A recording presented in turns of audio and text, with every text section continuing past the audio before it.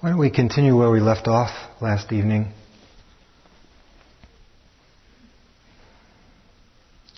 Move into a somewhat different direction, but an extension of what we were talking about.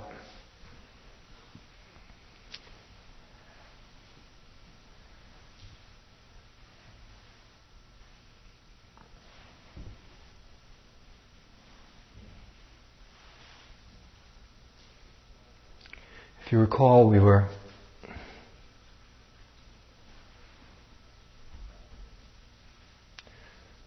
we talked about small sufferings and small liberations that appear in daily life, and used a rather humble example of the yogurt. And that was in the context of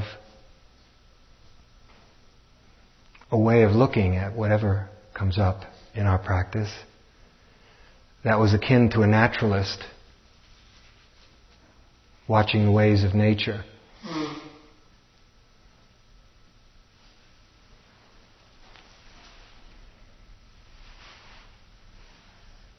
And that was contrasted with a mode that very often we fall into, which, as useful as it may be, is not the perspective of Dharma. By and large, it's not. And that is, we tend to see the things that come up in the mind as indications, when they're negative, of personal problems and personal defects that we have, which must be corrected. And then we busily set out devising all kinds of self-improvement programs to do this. Not that there's anything wrong with that, and some of that helps.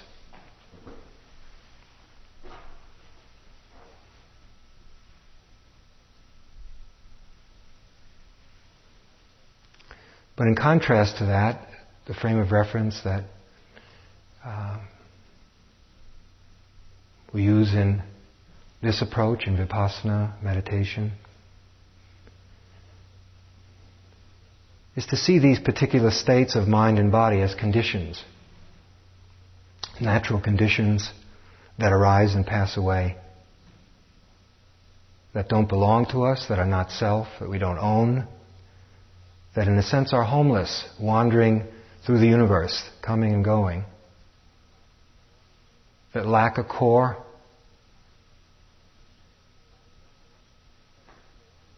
that are subject to their own lawfulness. But then we grasp onto them, different mind states, different conditions of the body. We grasp on to changing conditions, identify with them, and then think of ourselves as being that. And we put together a self from those materials, and suffer a great deal as well.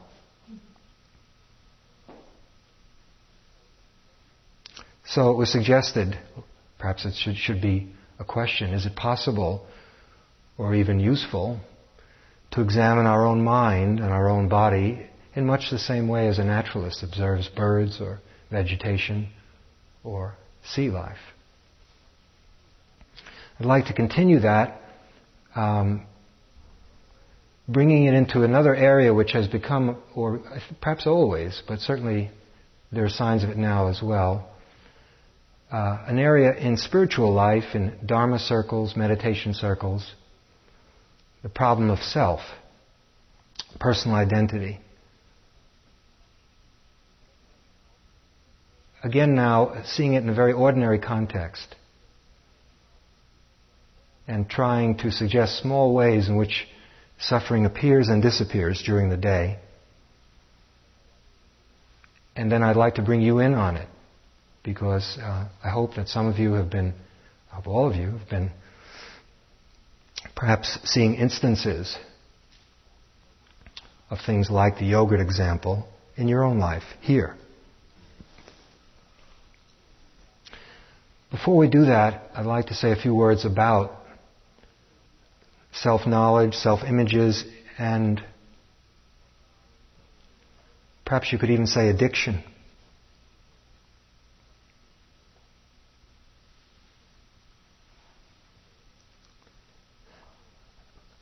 A number of magazines and books recently have talked about American society as being an addictive society. That there are just so many addictions that it seems if almost the whole society is addicted to one thing or another. Now, I don't really know if that's true. I don't know if things are any different than they've ever been, except that we use the word addiction for perhaps what was called attachment, craving, clinging, greed, hatred, and delusion, derivatives from that. Maybe nothing's ever been any different. Perhaps the things we grasped onto and hurt ourselves with change. But maybe the mechanism is exactly the same. I really don't know. Perhaps it is justifiable to use a special term like addiction for what's happening to us now. But if so, and that meaning pointing to drugs, alcohol, food, everything's being called it now. Work, love. Aren't there people who now think of loveaholics? People who must fall in love periodically. And by extension, must fall out of love periodically.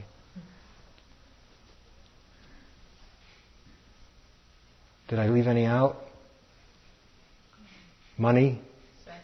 Sex? Well, that's it. That one is that. Some, what? Video games. Gambling, very big one. Thank you. Computers. Okay.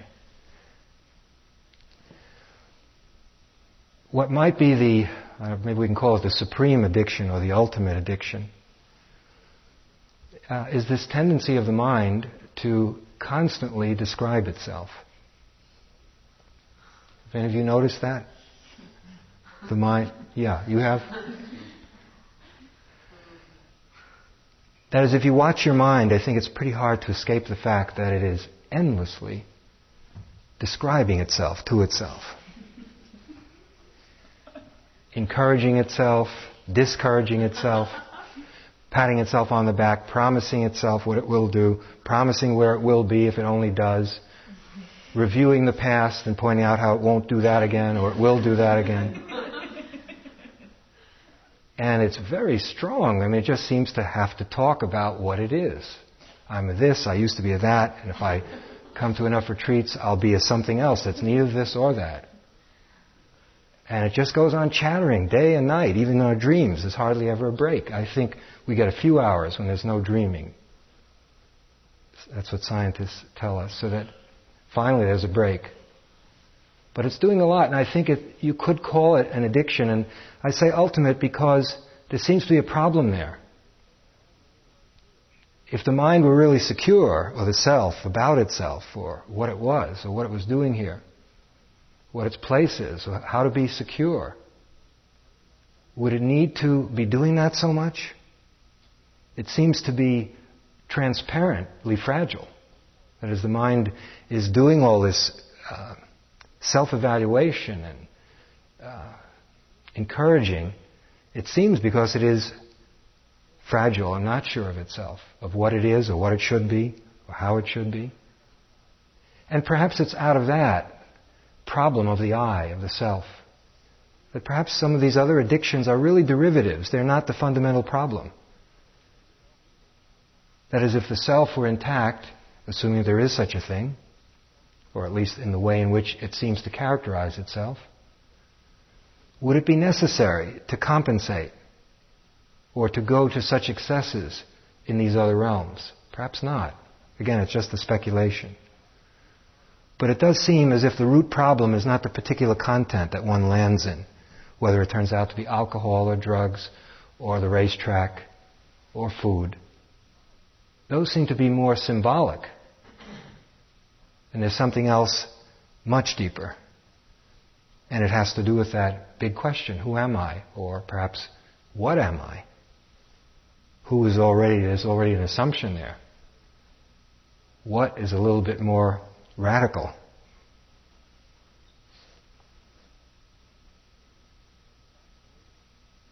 If that's familiar to you, in other words, you know that it's a tangible thing, that the mind is doing a lot of this, and it's tiring,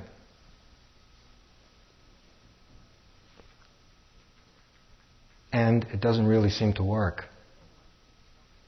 So what I'd like to talk a bit about is self-image and self-knowledge, a difference between the two, and bring it into a very ordinary context so that we can see that perhaps this is helpful for us in our practice in a very concrete, practical way. So the mind's constant need to describe itself to itself, either in pictures or in words, conclusions about itself. I'm this. Those are images, creations. The mind perhaps takes the materials that the culture provides us, and now we have so much to play with. There are whole industries. If we don't have enough ideas as to how we should be, there are industries devoted to telling us, giving us incredible options about how we should look and dress and what we should be like. The media, advertising, etc. So there's no shortage of building blocks to put together what we think we ideally should be. Those images are rather fragile. These verbal conclusions and images. You see a car, a very nice car, drive down the street, and suddenly an image pops up in your head like a secretion. You can't help it. And there you are in the car, let's say it's a Mercedes, driving down the street with a content look on your face and some imagined admiration in the background of people you don't even know who they are, but somehow there's a lot of approval coming, directed, aimed at you, because you're in this car, dressed appropriately for the car. Okay, now, we don't write this script that just comes out like digestive juices. It just gets secreted. And versions not quite as melodramatic as that. So one of the aspects of these images is that they supposedly stand for us. They're representing themselves as being us. And there can be a lot of very wonderful qualities in that scenario. It can be, and if you're in Buddhist circles, I'm kind and sensitive and, of course, aware and vegetarian. What else? What is the good Buddhist? I'm never angry or violent. Celibate. Very generous. Compassionate. Gentle. Confused. I don't wear makeup if I'm a woman. And I don't wear a three-piece suit if I'm a man. What? And I do wear Birkenstocks. Yeah. Okay. So there could be something like that. And then, of course, we have negative images. It's the mind, for most of us, perhaps all of us, at this level, hasn't fully decided whether it likes itself or not. And so it will have flip side idealizations which are like Frankenstein. You know, the ghost, the wolf man or wolf woman, whatever. Just horrible pictures and descriptions of ourselves, which periodically jump up and they represent themselves. No, this is who you really are. You thought you were a Buddhist driving a Mercedes. But your son or daughter are Frankenstein. Hitchhiking. What? Hitchhiking. Hitchhiking. In your Birkenstocks.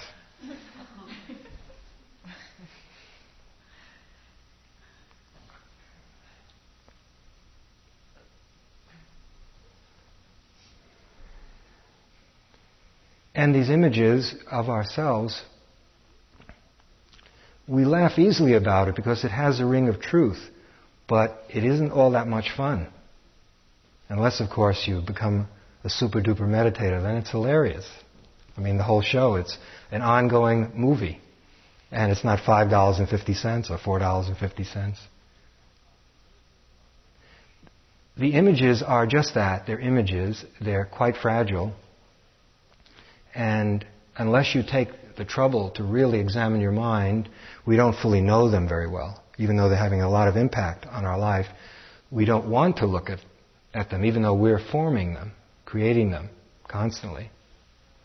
And so, perhaps now and then we get a glimpse, perhaps during a trauma.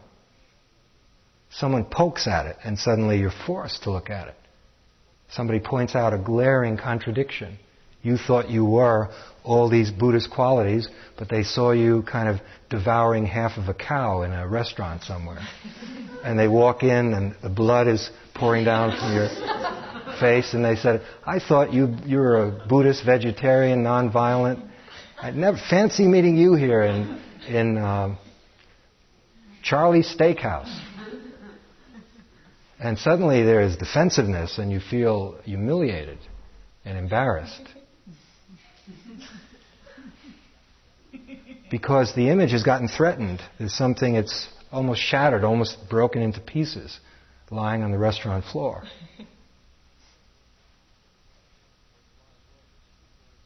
So it's a lot of work. It's a big burden, carrying around these images, and yet we carry them a lot. Now, the images cover up, they're kind of a mask covering up the actuality.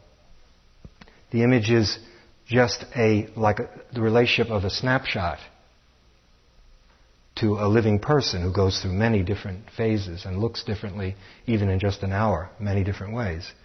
So the images are gross simplifications of what's actually happening. Self-images, which the mind is constantly churning out, are very different from self-knowledge. Self-knowledge is a broader thing. Self-knowledge can include self-images because the awareness can see this process, what the mind is addicted to. It can see that as part of its understanding of itself. But self-knowledge, as we're using it in our practice, is the moment-to-moment observation of what is actually happening, our actual feelings, our actual deeds. If there's a moment of generosity, fine, we see that. That's what it is, a moment of generosity. If there's a moment of selfishness, then there's a moment of selfishness. Sadness and so forth. But there isn't any one phrase that can be used to say, that's it, that's who I am. Because you can try pointing to any of it, but it changes. It's impermanent. It's not there in a little while. And then something else comes up, often contradictory or inconsistent. So there's really nothing you can point to and say, that's the real me, there I am. Now, it's all covered over by the image. The image masks it. And in a way shields us, if we want to be shielded. It shields us from the raw nature of what we really are, of how the mind unfolds from moment to moment. Sometimes a saint, sometimes a sinner, and so forth.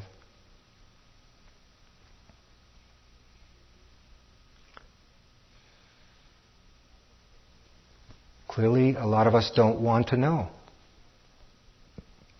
We'd rather have self-images and do all the work that it takes to prop them up and patch them up. Get new ones, fresher and newer and bigger ones. We'd rather do that than take a look, sort of lift up the mask and see just what is going on. What is actually this that is called me? What is it? Because we have to look at a lot of things. Some of which are not appealing. And our practice is learning how to develop what the Buddha was a master of, which was come what may seeing. You might call it that. It was once in one sutra it's called that. Come what may seeing. That is, the willingness to look at whatever turns up. Come what may. There you are as Frankenstein, there you are as your favorite movie star. And none of us have that at the beginning. It's something that we learn. We're learning. We're learning how to develop this ability to open up to whatever is there. And we pull back from time to time and perhaps fall into images to simplify things and think that it's a relief. But when you look closely, perhaps you find it isn't. It's very hard work. So a lot of the practice is seeing that. Certainly at certain stages of the practice is self-knowledge. Coming to see in concrete detail the actuality of what it is that we are, rather than any kind of name tag that we slap on ourselves. Now, these names can be useful for conventional reasons. I'm not saying that we can't use our personal name anymore. I can't use my name because it's so diverse that it's just absurd to call it any one thing. It's all right, you can keep your name. Or, to have occupational titles or gender titles, or it's necessary for communication. It's just, do we know what they mean? They're not in themselves causes of suffering. Okay, in a typical day, this process of whatever you want to, let's say, selfing happens many, many times. That is, the I is born, it operates for a while, and then it dies. The I perhaps is born as a meditator. Perhaps you've had a good sitting, a really good sitting, and suddenly your posture gets straighter, and there's a nice expression on your face, and you go do the walking, and everything is different. You feel like you're a meditator, whatever that would be. But sometimes an image is formed, or you're a Buddhist. And it's consoling. It feels nice. I'm a meditator. Or I'm a teacher, or I'm a student, whatever. What we find, if we look carefully at the mind, is that these particular instances of self-description arise and pass away. And they cause suffering. But see if you find that. Let me give you an example that happened to me. And again, it's one of those small sufferings and small liberations. I'm kind of collecting them because the big ones are obvious enough. When someone dies, when a relationship ends, we get a serious illness. But by and large, that doesn't make up most of our life. Most of our life is made up of really yogurt and all kinds of little shifts in mood, slight disappointments and expectations that are not met and irritability. A few weeks ago, I was in a natural foods restaurant in Boston. It was the first macrobiotic restaurant in Boston. I have to give you this background, or you won't understand how trivial my mind could get. And I was one of the first customers to ever go to it. I think I might have even been there the first night it opened, being a health faddist, but I'm not sure. But it was very early.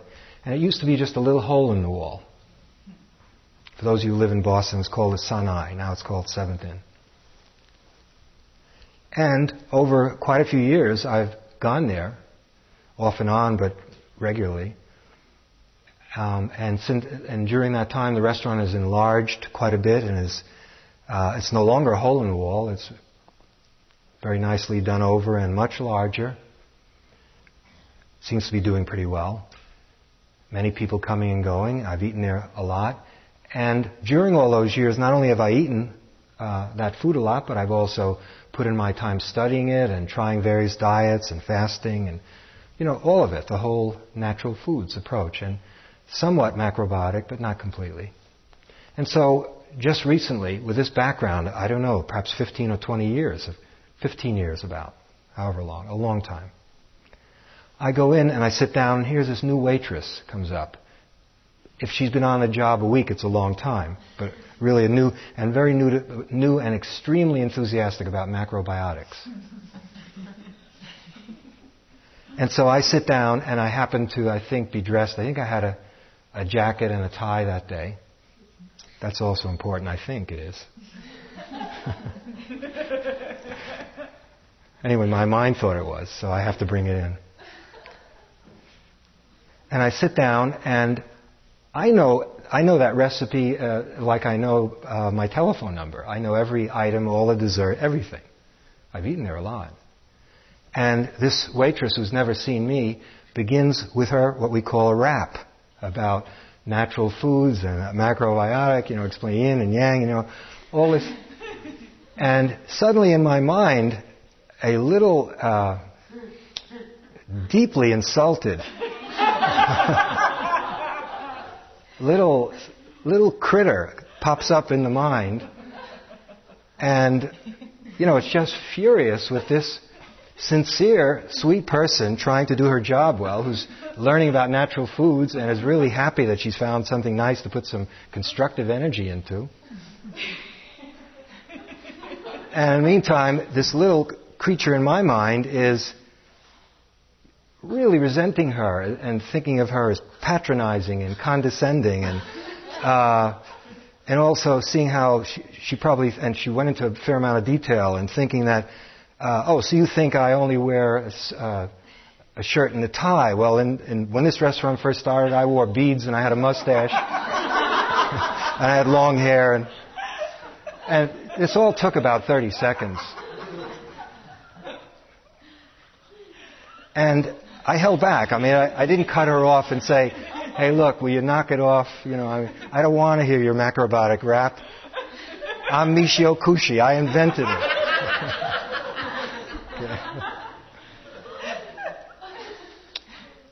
So I restrained myself.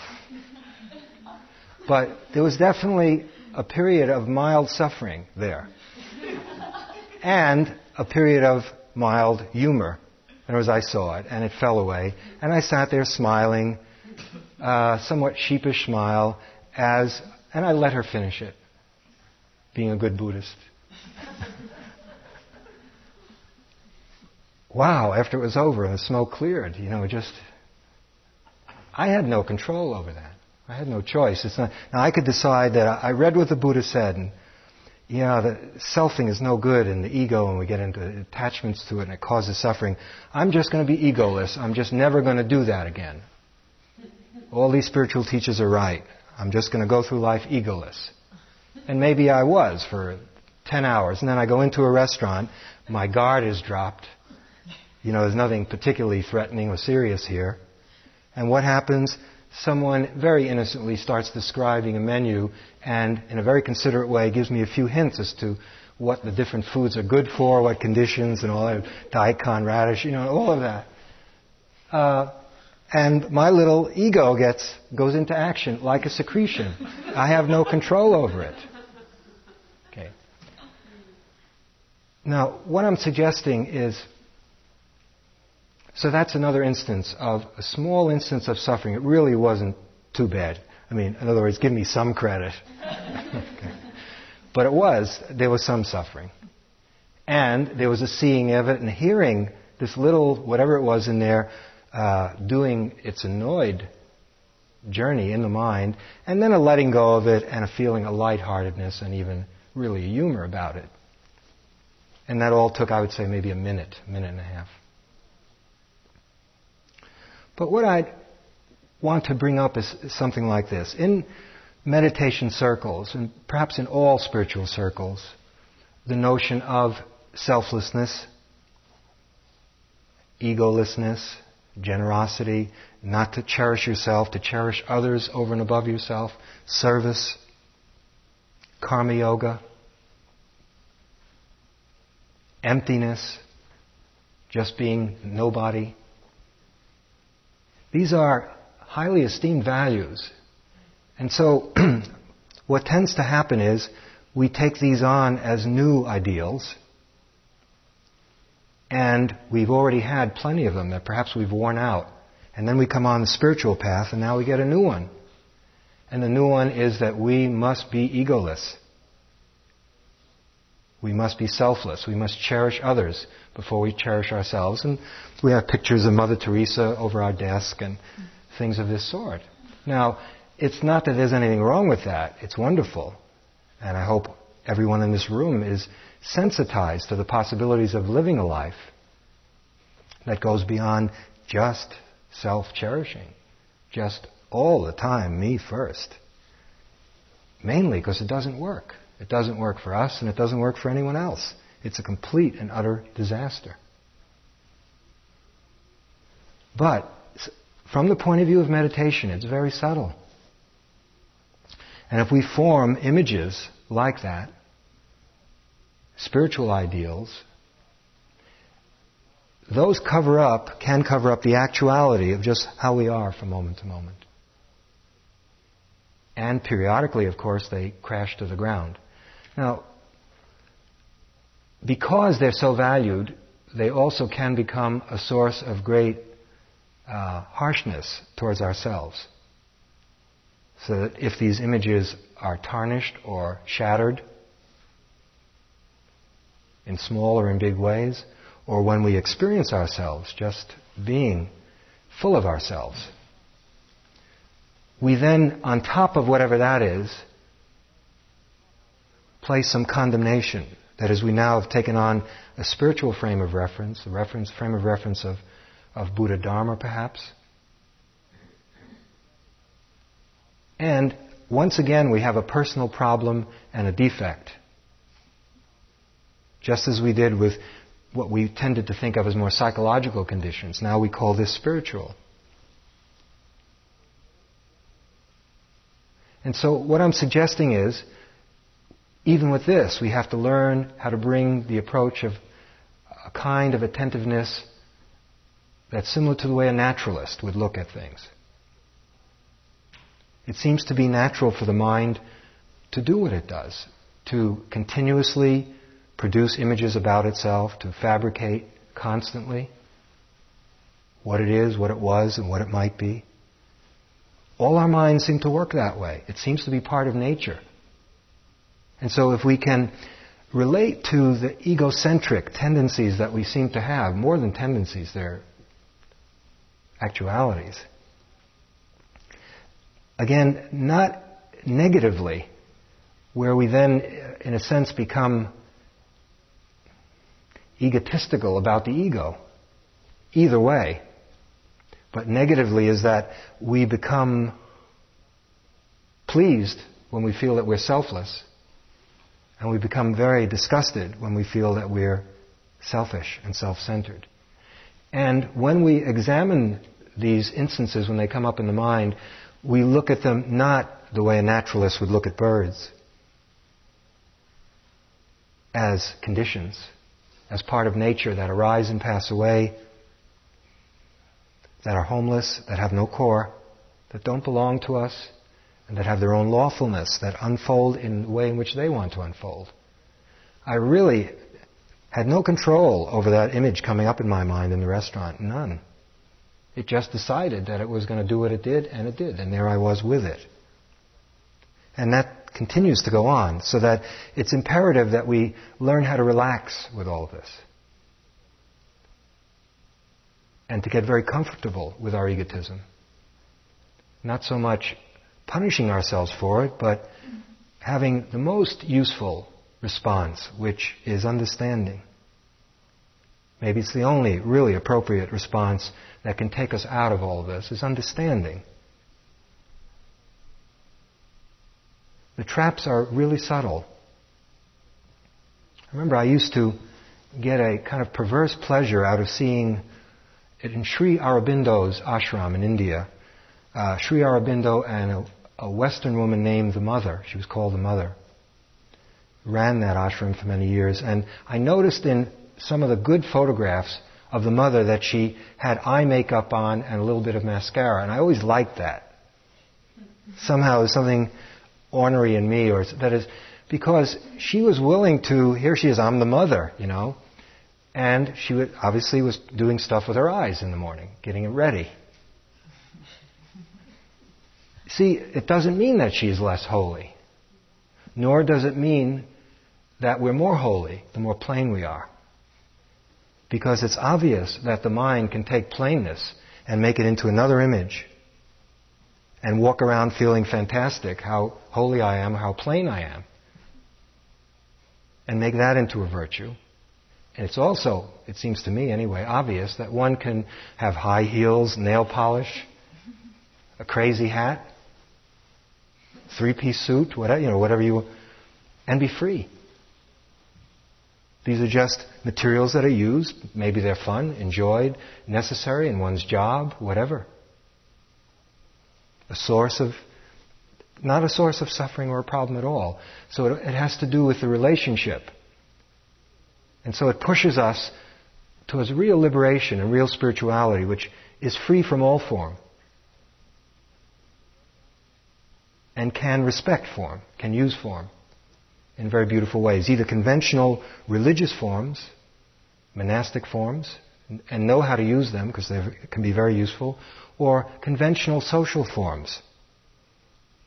The way we dress under certain occasions. Understanding that that isn't really the issue. The issue is always what we do with what's happening. So it seems to me the challenge is, if you're going to begin to work in the area of the self, of personal identity, and the ways in which, and if you feel that it's so, that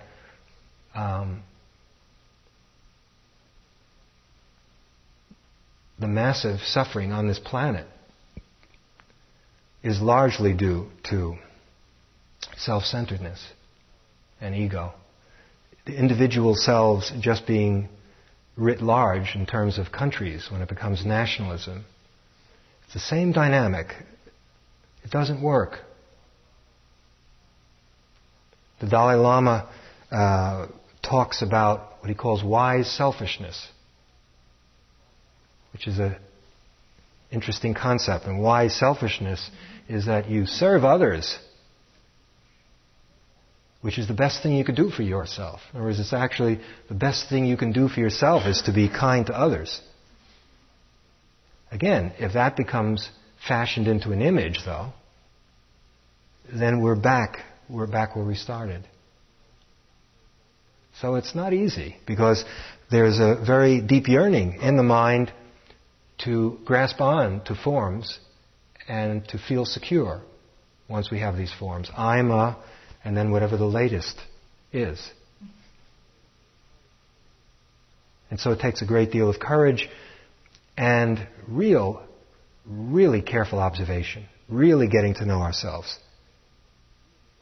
Okay, and then there is an issue which perhaps is on some of your minds. Is it possible or even desirable for a person to live without any attachment to any images? None whatsoever. Wouldn't that be crazy, insane? Would you be put into a mental hospital? I mean, how would you know what to do? I mean, there was a song that I remember some years ago about a cowboy, and he said the only reason he needs his outfit, because without his outfit he wouldn't know who he was. But with his outfit he knows he's a cowboy.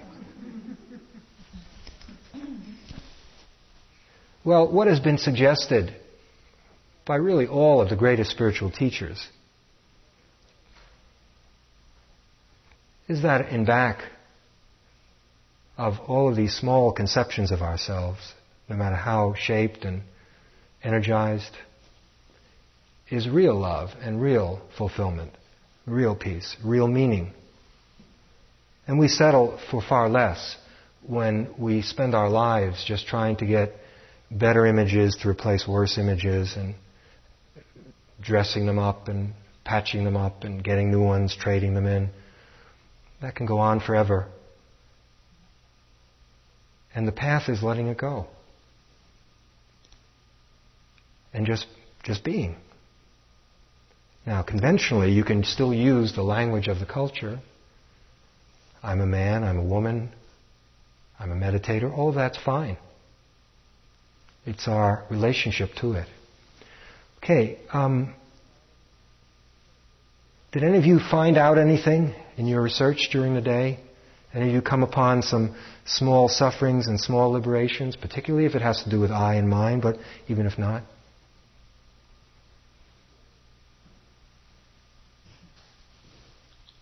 I went through a funny one in the garden. I was gardening all day, and there were a lot of Johnny jump-ups. They look like little tiny pansies in the garden, and I was struggling all day with what to do with this big patch of them, whether I would just leave it alone or try to plant it or do something to it. And I came upon this brilliant idea that I would turn it into a big herb garden and put all the chamomile and other stuff. And I created the whole thing in my head, and then realized that in about another week or two, the Johnny Jump Ups aren't going to be there anymore.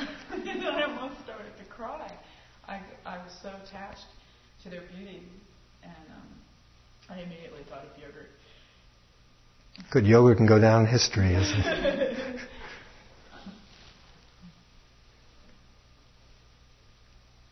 Anyone else see something and also let go of it, or learn about the, yes? Just in the walking meditation in the hall up there, I was walking and I had my little space and I felt good about it. And someone came and got too close to me.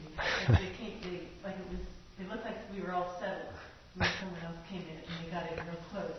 And then it seemed like they kept veering over closer to me, and so I kept realized that it didn't make any difference. Oh, but I did let it go. yeah, no, that's good. So now, when they started to, let's say, move in on your turf, so what happened? It was, first of all, it was your turf, right? It was your walking. I claimed 2 strips of wood. I had to mark. Right. Right, and there was a little bit of suffering there, wasn't there? Oh, yeah, I was annoyed with this person for intruding in my... Right. Okay, then you saw it. I'm just trying to repeat what you said. I want to make sure I understand. And then what happened? Well, I sort of walked with it a little bit, and then I accepted it. Accepted it meaning, were you observing it, or did you talk yourself out of it? Or did your intelligence say, oh, this is ridiculous, this is not my lane, let him have it? There, I assume it's a him. Was it a him? No.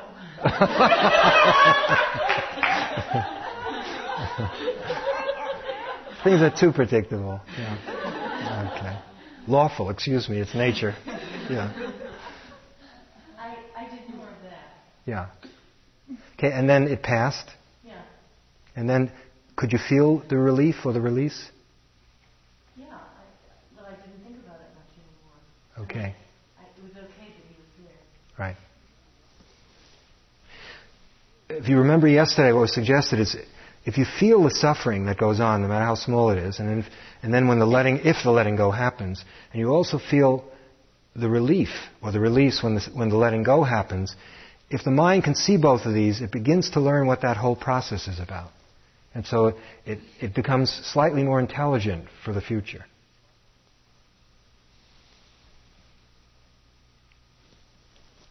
I had an experience today that was really similar to yours in the restaurant. Actually, I was standing in the food line at lunch or breakfast. I'm not sure which meal. Actually, I was first in the line, and the round in here let out, and there was this rush of people. It felt like this big wave of people walking through to get their dishes.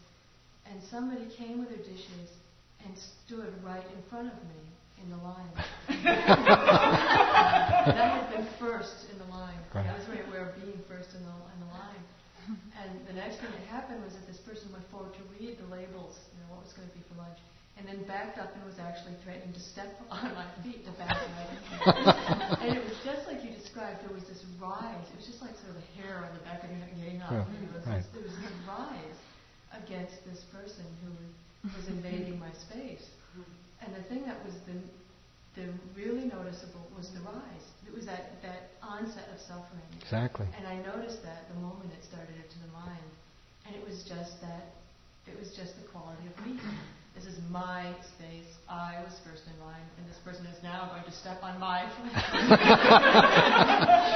And should I pull this person to back if they back up any further? And how could it be so oblivious, And as soon as I focused on that quality of me in the mind, as I focused on it, it got larger for a moment. And it was just like this, like this bubble that came up, and then it just completely passed. And then, Could you feel like a moment's relief when it passed, or did you? Yeah, it was just gone. Mm-hmm. The suffering was there as long as I wasn't looking at it. In the moments before I looked at it, when the mind was running through, what is this person doing? How can they be so oblivious? That was when there was the suffering. But the moment I actually looked at the quality of me in the mind, there was no suffering there. Exactly. The moment of looking at it, it was just gone. See, now, and these things come up all day long in very small ways. And if we can learn to be sensitive to them, it can be very helpful. Yes? Was that a man who backed into you? It was. Just doing a sociological survey here. Yeah. Yeah.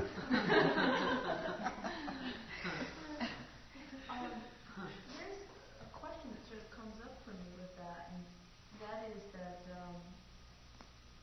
letting go of things is certainly not something that comes easy to you all the time, but often it does.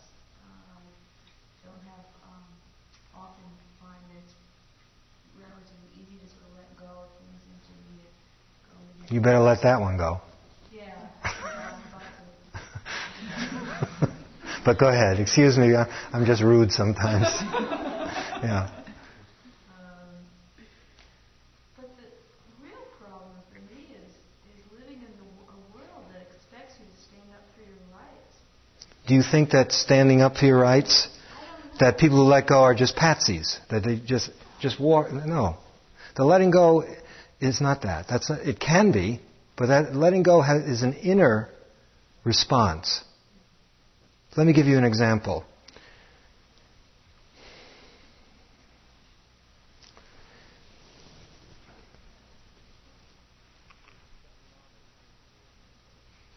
There was a Tibetan Lama who came to the Cambridge Center, and he gave a talk on appreciation of what others do for us. In other words, let's say you have a meal, and appreciating all that went into that. You know, the farmers and the trucks that brought it there, everything that went into you having a meal. Or you have a job, and appreciating you were working in this factory.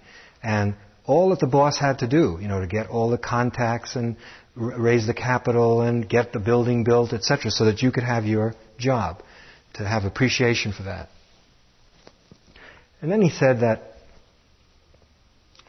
but if someone had a job there, and let's say it was promised $400 a week,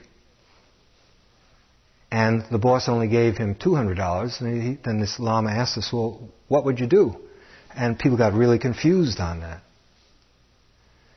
And what he said was, it's not that this is the only thing to do, but he said, well, one thing that is fine to do would be to be grateful for what the boss had done, in providing you even with the $200, because it was all of his energy and effort that made that factory possible, and then sue him for the remaining $200.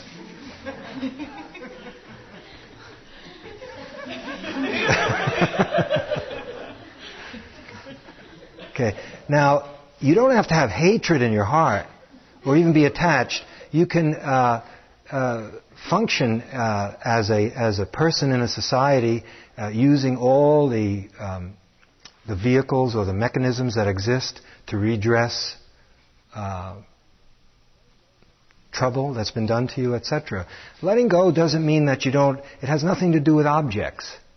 It's your relation to the other. In other words, you could be a multimillionaire and be free, or you could have nothing and be in bondage.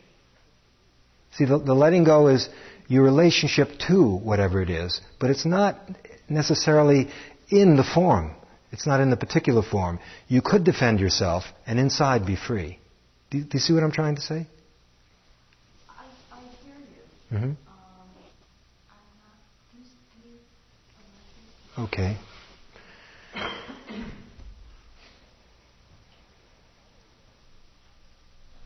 Why does it follow that if somebody is learning to be free that they are walked over or that they're a patsy? Why does that follow? I'm trying to understand your reasoning. I don't know. I guess because there's just a lot of confusion about being in the world.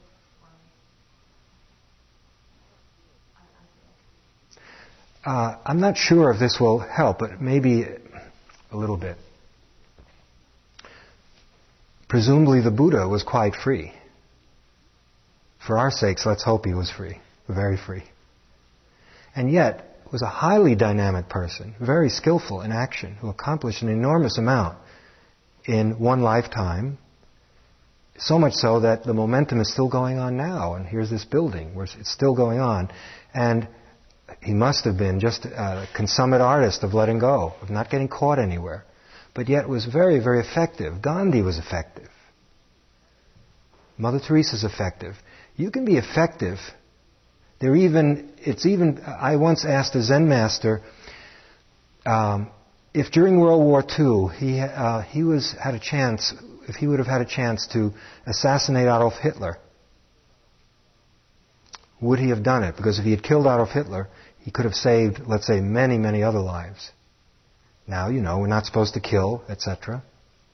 And he paused for a long time. He wasn't flippant about it. And he said, in his broken Korean, you know who I'm talking, and he said, sometimes maybe kill is good. Okay. Now, he also acknowledged that the person who would do that might have to pay the karma of killing, but the intention was one of really preventing suffering.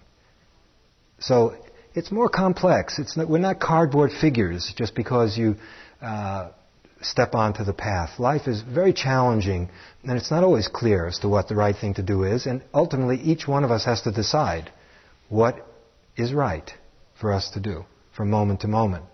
The letting go is developing a relationship to whatever it is that we do that's light, that can let it happen, and then when it's done, it's over with. So if you get literal about the content, that's what I meant about the cosmetics. You would think, well, if somebody's letting go, they've let go of cosmetics, they've let go of high heels, they've let go of three-piece suits, they must be more spiritual. Not necessarily. The real question is, have they really let go? Or have they got a new attachment, which is to an image of letting go? Of somebody, a person who's let go looks this way. They don't have the following possessions. I had one teacher who was a millionaire, a yogi, an Indian,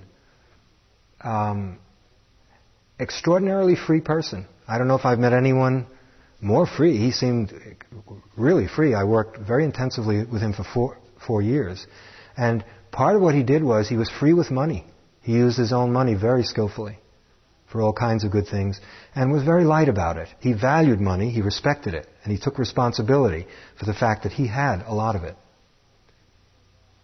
Now, if you get into these black and white things, you say, well, how could he be a yogi? He's a millionaire. Yogis can't be millionaires. They have to be poor. I met some poor yogis who are, have a ways to go in terms of certain things. So that's what you can't get too. Does that help at all? Yeah, very much. Okay, good. Anyone else find any small stuff hanging around IMS? You're nodding. Only big stuff, right? No, I just want small stuff. Yeah. What? I had tonight this afternoon at the dinner or at the lunch. They had a special table for non-dairy, and they had put out all this asparagus, and the dairy people were eating cream of asparagus soup. And I don't eat dairy products, so I was over there having my asparagus, and I noticed these people with their cream of asparagus soup coming over to get some asparagus spears. And the first thing I thought was, what are they doing over here? This is for people, this is for these people. Your kind of people. Right, and well, there's not going to be enough for them because they don't eat the milk, And so I found myself seeing who was taking the asparagus. And I sat down and I was eating and I was looking around, and I stayed with that for quite a while. But I knew what I was doing. Mm-hmm. I knew that I was playing this game with these people, and they didn't know I was watching them. And then in the end, what happened was I finally let go of it when I saw the last person, last non-dairy person come in and get the very last 2 spears of asparagus. And then you were free. Just enough. Okay, but see. I wasn't able to really let go of it. In other words, I think I still held on to it until I was sure that everybody was okay. So I don't know if I really. No, it sounds a bit, but let me qualify it so that you don't throw the whole thing out. I think there is a rule that if you sign up to be on the special foods line, then only those who've signed up should go to special foods. Isn't that correct? Yes. Okay. And if you didn't sign up, for those of you who do it, if you didn't sign up for special foods and you're going over there, it needn't be an egotistical thing or even an I, mine, selfing kind of thing on your part. It could just be an objective observation, seeing that they're not supposed to do that. That does undermine the system. That means that those people who signed up, perhaps they won't have food. It is true. So that so that the whole thing could have happened. You could have even, not necessarily snitched to the kitchen, but, perhaps even told some of that, really, or whatever. And you inside could have not been attached to it. It's just a matter of this is the way the arrangement is set up for a reason. It's an intelligence behind it. It's not just random. And that if we all agree, then the thing will work. And if we don't, it's going to cause problems and resentments. The suffering was that I was condemning. That's it. I was okay. saying, you people aren't supposed to be there. You're bad. I was definitely being judgmental about what was going on. Right. So that's it. Yeah. One last one, especially if it's really small.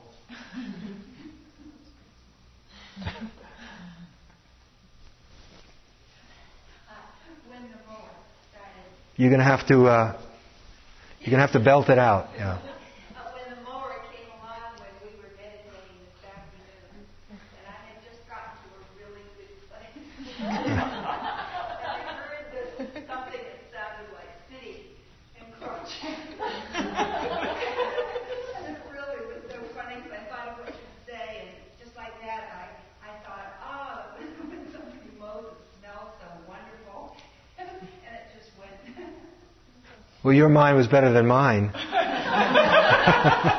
My mind thought, couldn't they have done it during an hour when we're not sitting? Okay. Why don't we have a moment's silence?